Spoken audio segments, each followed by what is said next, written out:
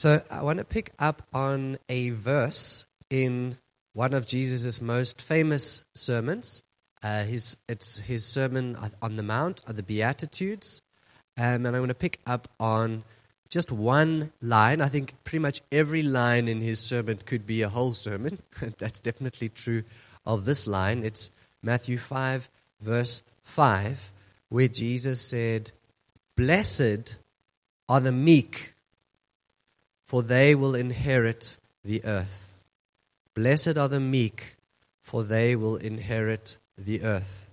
Could you do a whole sermon on that one line? Yes, you could. And that is what I'm going to do right now.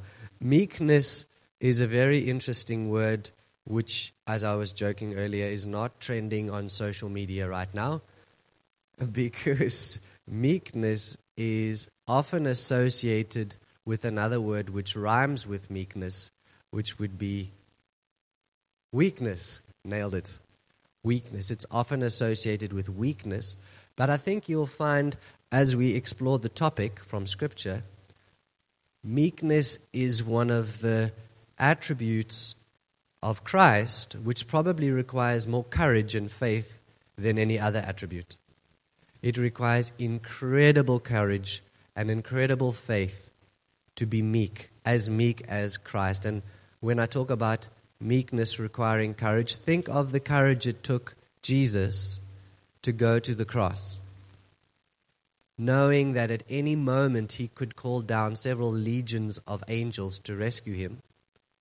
So it wasn't from a place of weakness. He chose to respond in meekness. And meekness is a choice that we make, not because we are necessarily unable to defend ourselves. That may be the case sometimes. But even when we are able to fight for ourselves, to choose actually to trust God to fight for me, a deliberate choice of my heart and my mind is what meekness is.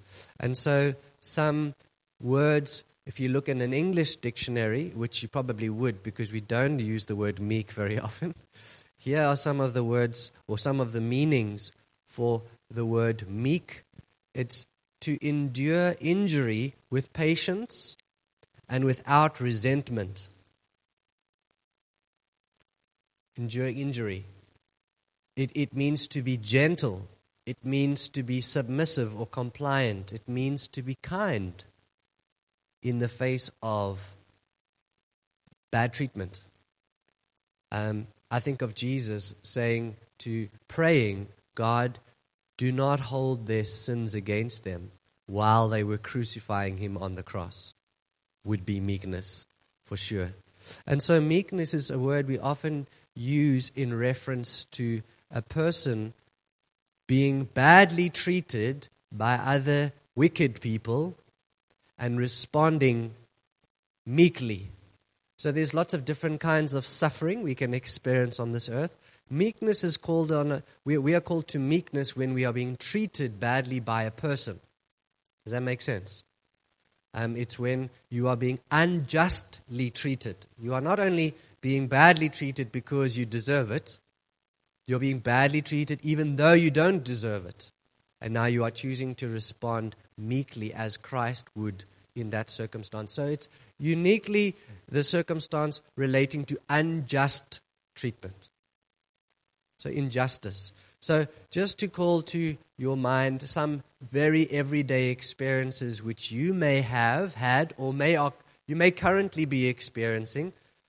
And this is the kind of circumstances that God is speaking into this morning. For example, if in your workplace your boss is treating you terribly, that's what we're speaking about this morning. If in business, your business partner betrays you, betrays your trust, and treats you badly, unfairly, that is what we're speaking about this morning. If your landlord doubles your rent unexpectedly, like he did when I was living, like she did when I've forgiven. There's no resentment left there. If there was any bitterness, I now live in Milnerton because anyway, let me not get too far down these stories because these are the kinds of things we experience. Literally doubled my rent. But we won't. I promise you we won't. I won't mention it again. You can hold me accountable to that. Or maybe it's legal.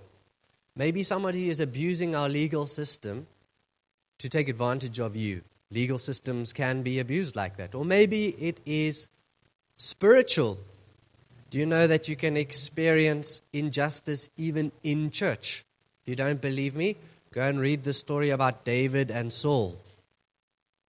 David was obediently serving Saul, and he was incredibly badly treated by Saul, and yet David responded meekly. He responded with humility. He didn't get revenge on Saul. He actually chose to trust God for his justice. Maybe it's a friend that's treating you badly or unfairly. And lastly, I'll mention probably the most shocking one of all, is maybe you feel God is unjustly treating you. If you don't think it's possible, then you haven't obviously been saved for a very long time and you haven't read the story about John the Baptist, who was Jesus' right-hand man, came to prepare the way of the Lord and was put in prison and eventually beheaded for doing what he was supposed to do and introducing Jesus. And he had a moment of doubt where he sent a messenger to Jesus to say, are you actually the Messiah, or should we expect somebody else? And Jesus' reply was very interesting. He said a lot of things about John, and then he went on to say, blessed is the one who does not stumble on account of me. In other words, blessed is the man who doesn't get offended by me. Jesus can offend you because you can feel like he's maybe not keeping his end of the bargain. And so these are the kinds of situations that the Bible speaks directly into with regard to being treated badly and unjustly. And so whenever we speak about these kinds of sufferings, the Bible would use the word meek.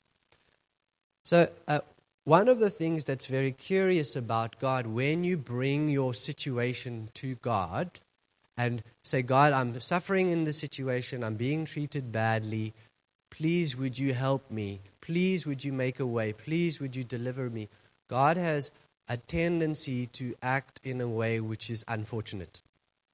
And I say that tongue-in-cheek because he is God, so he gets to choose. But from my perspective, it's unfortunate. He has a tendency to reflect a mirror. He puts a mirror in front of you and reflects your own heart back to you and says, you're not responding the way Christ would. He's got this tendency to bring the focus back to your heart when you are the one that's being badly treated, which seems unfair. If you don't believe me, let's take an example from Luke chapter 12, verse 13. Someone in the crowd said to him, that's Jesus, "Teacher, tell my brother to divide the inheritance with me." Now, just to give you context, it sounds like, in that context, the older brother was supposed to get a double portion of the inheritance. Their father died, and the younger brothers would get whatever was left. This older brother decided not only to take a double portion, but the whole portion, it sounds like. And so this man was obviously being unjustly treated, and he was coming to Jesus, hoping that Jesus could use his influence as Jesus to convince his brother to do right by him. And this is what Jesus says in reply. "Man, who appointed me a judge or an arbiter between you?" Then he said to them, "Watch out. Be on your guard against all kinds of greed. A man's life does not consist in the abundance of his possessions." And he told them this parable. The ground of a certain rich man produced a good crop. He thought to himself, "What shall I do? I have too much money to even know what to do with it," essentially, because he couldn't fit his money, his riches, in one barn. Then he came up with a solution. "This is what I'll do. I'll tear down my barns and I'll build bigger ones. And there I will store all my grain and my goods. And I'll say to myself, you have plenty of good things laid up for many years. Take life easy, eat, drink, and be merry." But God said to him, "You fool, this very night your life will be demanded from you. Then who will get what you have prepared for yourself?" Here's the money line right at the end. "This is how it will be with anyone who stores up things for himself, but is not rich towards God. Did you see what Jesus did there? Like, talk about missing the point. Like, this man is saying, this guy is treating me badly, Jesus, help me out here. And Jesus turns this whole thing around and makes it about the greed in the man's heart for wanting what actually belongs to him. And he's saying, I'm more concerned about being rich towards God than being rich in this life. And so Jesus has got this tendency to flip the script and make it about what's in my heart, even when I'm suffering. And we'll talk a little bit more just now why that is. But just to make the point even clearer, in 1 Peter 2, he addresses the situation, and the phrase unjust suffering is actually explicitly mentioned here. In 1 Peter chapter 2, verse 18, slaves, submit yourselves to your masters with all respect, not only to those who are good and considerate, but also to those who are harsh. For it is commendable if a man bears up under the pain of unjust suffering, because he is conscious of God. How is it to your credit if you receive a beating for doing wrong and endure it? But if you suffer for doing good and you endure it, this is commendable before God. To this you were called, because Christ suffered for you, leaving you an example that you should follow in his steps. And so Jesus' example to us when he experienced unjust suffering was to trust God to vindicate him, to not fight for himself, to not fight for his justice, but to trust justice to God. And he was vindicated. We know he was vindicated when God raised Jesus from the dead. God vindicated Jesus by raising him from the dead, and not only raising him from the dead, but seating him at his right hand, it says, far above all authority, all power. And so Jesus' trust in God was well placed, and he got what he deserved from God, but he didn't fight for it for himself. And it's saying here in this verse, if your boss is treating you unjustly, respond like Christ. Respond like Christ, it requires incredible courage and incredible faith. It is definitely not an instinctive response for any human being. And so, to maybe dive into a few reasons, why does God love this kind of meekness so much? Why does he require it from us? Why does he ask this from us? I think one of the reasons is that we tend to find it very easy to see other people's sin, but we find it much harder to see our own sin. You don't have to train a child to recognize other people's sin. That is for 100% certain. But we are exactly the same. This man that was seeking justice for himself in the story did not see the greed in his own heart. It was hiding itself. And so God often turns the focus back on our own hearts, because as much as it's easy to see that this person is wicked, God wants us to know, but you are also a sinner, right? And so you can't do anything to change that person's sin, but you can submit your own heart to God and ask him to change my heart. I want to be sanctified. I want to be made into the image of Christ. But if my focus is constantly on the sin of other people, God will never be able to change me. Amen? So God has this tendency to flip the focus back into taking responsibility for what my own heart is like. And so, if we're honest, most of our prayers go on about God changing other people, right? Maybe it's just if you're married.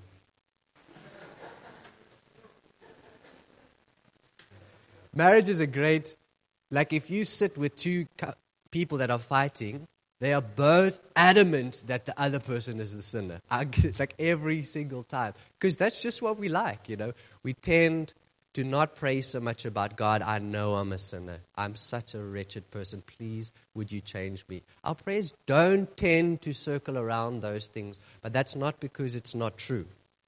We tend to think that if the world was made up of people who were just like me, it would be such an amazing place to live. Don't we? Or is it? And so the Bible says that God allows us to experience suffering even from other wicked people because suffering develops character. As we choose again and again to extend mercy, to forgive, to love instead of hate, to respond in kindness instead of with revenge, it actually produces holiness in me, which is the holiness that God considers true riches. The other thing the Bible says is that suffering shows us what is actually really in our heart. Suffering has a tendency to bring the yuckiness in my heart to the surface and allow me to see it so that God can deal with it. It's one of the things God knows and God uses. The other thing that meekness teaches us, the reason why meekness is so hard is because we tend to think of the here and now. We don't tend to think of our life in the light of eternity. So a life of faith is a life which is lived in the light of eternity, not for reward here and now. And so we tend to choose, like if you have to choose between comfort and wealth and sin, or holiness and poverty, which one are you going to choose? We would be okay with comfort and wealth with a bit of sin. But God would actually prefer, I know this is shocking, but God would actually prefer us to be holy and poor. That is true. If being rich or poor is going to be a stumbling block for us, He'd rather have us poor and holy. He'd rather have us badly treated and holy. He'd rather have us actually living to a certain degree in suffering and holy than to be in comfort and in sin. Our scheme of measuring things doesn't tend to that. Do you understand what I mean? So that's why God has to keep nudging us towards that.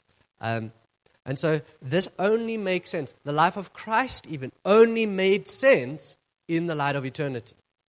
If you look at Jesus' ministry on earth, it only made sense in the light of eternity.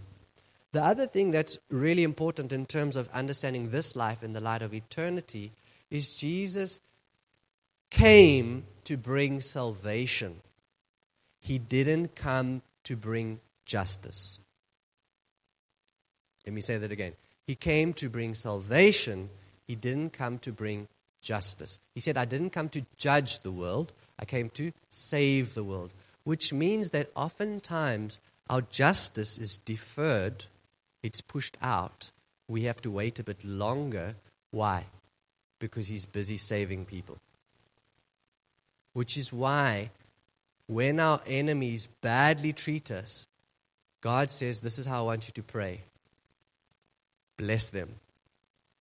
Bless my enemies, Lord. Save my enemies, Lord. Show them that you are the way, Lord. Jesus prayed for the salvation of the very people that were killing Him. Now think of this. One of the most famous people in the Bible, Paul, was the first man to cause the most terrible persecution and suffering in the church, in the early church. You know that? The biggest enemy of the church, the first and biggest enemy of the church was Paul, formerly known as Saul. I hope that the early church were praying for his salvation. I have my doubts, even though Jesus told them to. The reason why I doubt is because when God sent, I think his name was, I'm going to get his name wrong now, but Paul was struck blind by God, and God sent a prophet to go and pray for Paul's healing. And you know what he said? God just, not to be rude or anything, but just as a reminder, this guy is killing the Christians. Look, I'm not going to disobey. I know you, God, but there is a certain amount of risk you're putting me at here in praying for this guy. He is the biggest enemy that we have right now. So that's why I hope that they were praying for the salvation of Paul, because that doesn't tend to make me believe that they actually were. But Paul was saved, and he became the biggest champion of our faith in the history of our faith. Why? Because God wants to save our enemies. And so sometimes he delays justice for the purpose of salvation. And so the reason why I say Jesus came for salvation, not justice, if he came for justice, the first thing he would have done was to overthrow the Romans, because they were one of the biggest perpetrators of injustice in the world at that time. But he didn't. Instead, he was actually trying to save the Romans. In fact, one of the men who he had admired for his faith was a centurion, who was a Roman, and we know that the Romans did go on to be saved through the gospel. And so he said, I didn't come to judge the world, but to save the world. And so it's interesting that two of the biggest... So the reason why we can be at peace with not experiencing justice is not because we are never going to get justice. We are going to get justice. In fact, every person that sins against us, every wicked person that treats us badly will get 100% justice. So our desire for justice is not a bad thing. Our desire for justice actually comes from God himself, who is a just God. So we don't defer justice like, you know what, God, it's fine, you don't have to punish them. No, that's not. It's actually faith in eternity. We know that God will bring about justice in the future, but our concern is that justice means hell, right? Two of the biggest objections against the existence of God, number one, why does God, a loving God, allow people to suffer? Right? You heard that one before? Why does a loving God allow people to suffer? The second biggest objection is, how can a loving God send people to hell? Are you seeing a connection here? The one answers the other one. God does delay justice, but justice is hell. The reason why he's delaying justice is because he's a loving God and he wants to give people an opportunity to be saved. He wants to save people. Yes, he's passionate about justice, but he wants to save even those who are wicked, even you and me. If God had brought about perfect justice when he came as Christ on the earth, we would not have had the opportunity to be saved. We would have been judged. And so the very people who are making your life hell, God is delaying justice in their life to give them an opportunity to repent. And that makes justice okay with me. I'm okay with waiting a little bit for justice, because if it means their salvation, and it's salvation from hell, eternal torment, I honestly believe when we see our enemies burning in hell, we'll have wished we had prayed more for their salvation. You know what I'm saying? There will be justice. Our desire is a godly desire, and it will be satisfied. But right now, Jesus said, I didn't come to judge the world, I came to save the world. Does that make sense? I say this because this has got intense personal relevance for us as people, how we respond when we are badly treated. Are we praying for justice, or are we praying for their salvation? Yes, we want justice, but not at the expense of salvation. Amen? I think even the modern church has gotten obsessed with justice, but I feel like it's premature. We do want justice, but first we want salvation. First we want salvation to reach every person that we can possibly extend it to through the gospel. The Bible also says that the meek will inherit the earth. The meek will inherit the earth. So here's the thing. As Christians, when we suffer, we mustn't feel sorry for ourselves. Can I tell you why? If you had the winning lotto ticket in your hand and you were in a very bad financial situation right now, would you feel sorry for yourself? No, because you've got the winning lotto ticket right here in your hand. The Bible says you and I are going to inherit the entire earth. Jesus said, everything that I have, I share with you. So I don't need to feel sorry for myself when I'm being badly treated. I just need to feel sorry for the person who is badly treating me. Amen? I'm going to be fine, but they're not. And so I do feel sorry, but not for me. I feel sorry for them. There's no place for a victim complex for Christians who understand their eternity with Christ. Do you know what I'm saying? If you have a victim complex, it's because you don't understand eternity and what lies in store for us. The Bible says, no eye has seen, no ear has heard what God has in store for those who love him. We have God on our side. God loves us. God cares about it. God sustains us. He strengthens us. We don't feel sorry for ourselves. Why would we do that? It's that we can share what we have with others, even our enemies. Amen? Does that make sense? And so we don't, as Christians, we are not called to fight for our rights. We are not called to try and defend ourselves and fight for what's mine. That's not meekness. We are called to trust God to fight for us and to trust God that our reward is secure with Christ. No one can steal my reward. No one can steal what's coming to me because it's coming from Christ himself. And the Bible says when he returns, he will bring his reward, my reward, with him. And no evil person can keep that from me. In many instances, we will not experience our inheritance in this life. We'll experience it when Christ returns. He'll bring it with us. And everything which we sacrifice because we belong to Christ in this life, we don't mourn over that because it will be restored to us and more when Christ returns. Does that make sense?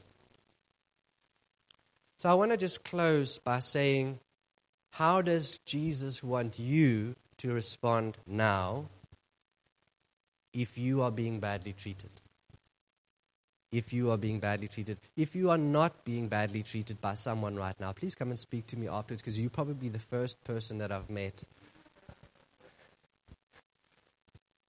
So this does apply to most of us. Firstly, God wants you to trust him even when the situation doesn't make sense. Trust him even when the situation doesn't make sense. Jesus said, all things work together for the good of those who love him. Right now, that probably doesn't seem reasonable, but it's true. All things work together for the good of those who love him.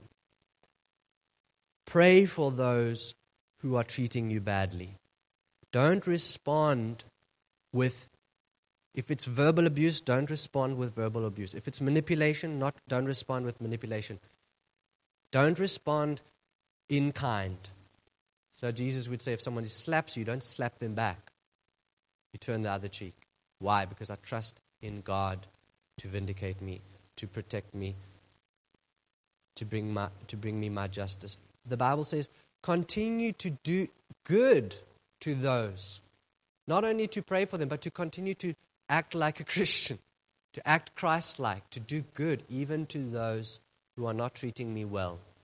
The Bible says, forgive those who sin against you. If there's somebody that is sinning against you right now, Jesus would want you to forgive. Do not harbor resentment and anger in your heart, but to forgive. And lastly, and we're going to break bread now together in response to this, but God wants you to extend the mercy to others which you yourself have received. You've received mercy. Not only have you received mercy today, you received mercy. Jesus said, when I pray the Lord's Prayer, forgive me for my sins today, as I forgive those who forgive others. But God wants us to be merciful, even as our Father has been merciful towards us. The Bible says you will be judged according to the measure that you judge others. If you are merciful to others, God will be merciful to you. If you are not merciful to others, God won't extend mercy to you. And so we don't want from God to give us justice, right? I don't want God to give me justice. He treats me according to what my actions deserve. I'm a goner. But I also don't want God to treat my enemies according to that standard. Amen? And so let's just close eyes right now. We're going to break bread together because it's a great reminder of the mercy which we have received, and we haven't done it for a really long time, so I'm keen to do that.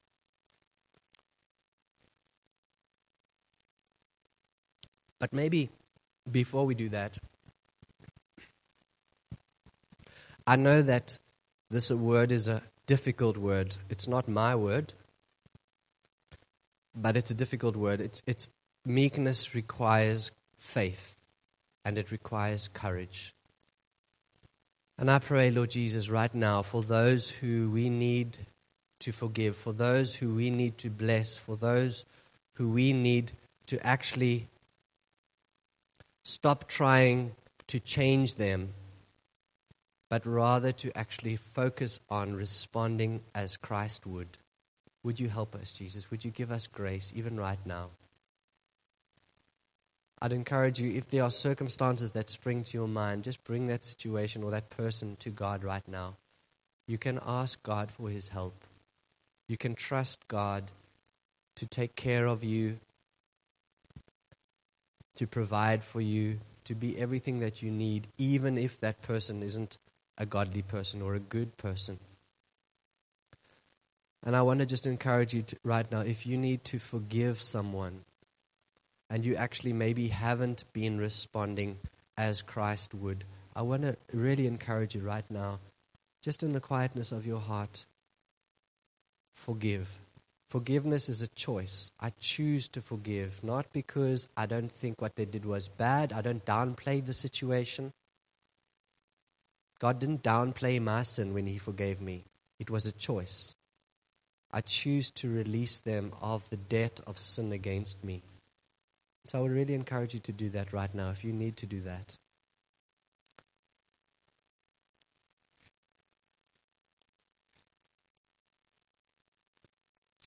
Secondly, I want to just point out that if you have not been responding in meekness, maybe you actually have been getting nasty. Maybe you actually have been fighting back and giving in return for what you've received, and God is convicting you right now that that doesn't please me. That's not how Christ responded when He was badly treated. I want to encourage you to just repent before the Lord right now. Just say, God, I'm sorry. Sorry for actually being as evil as the person who has badly treated me instead of responding in faith. Just repent right now. Thank you, Lord Jesus. Thank you, Lord.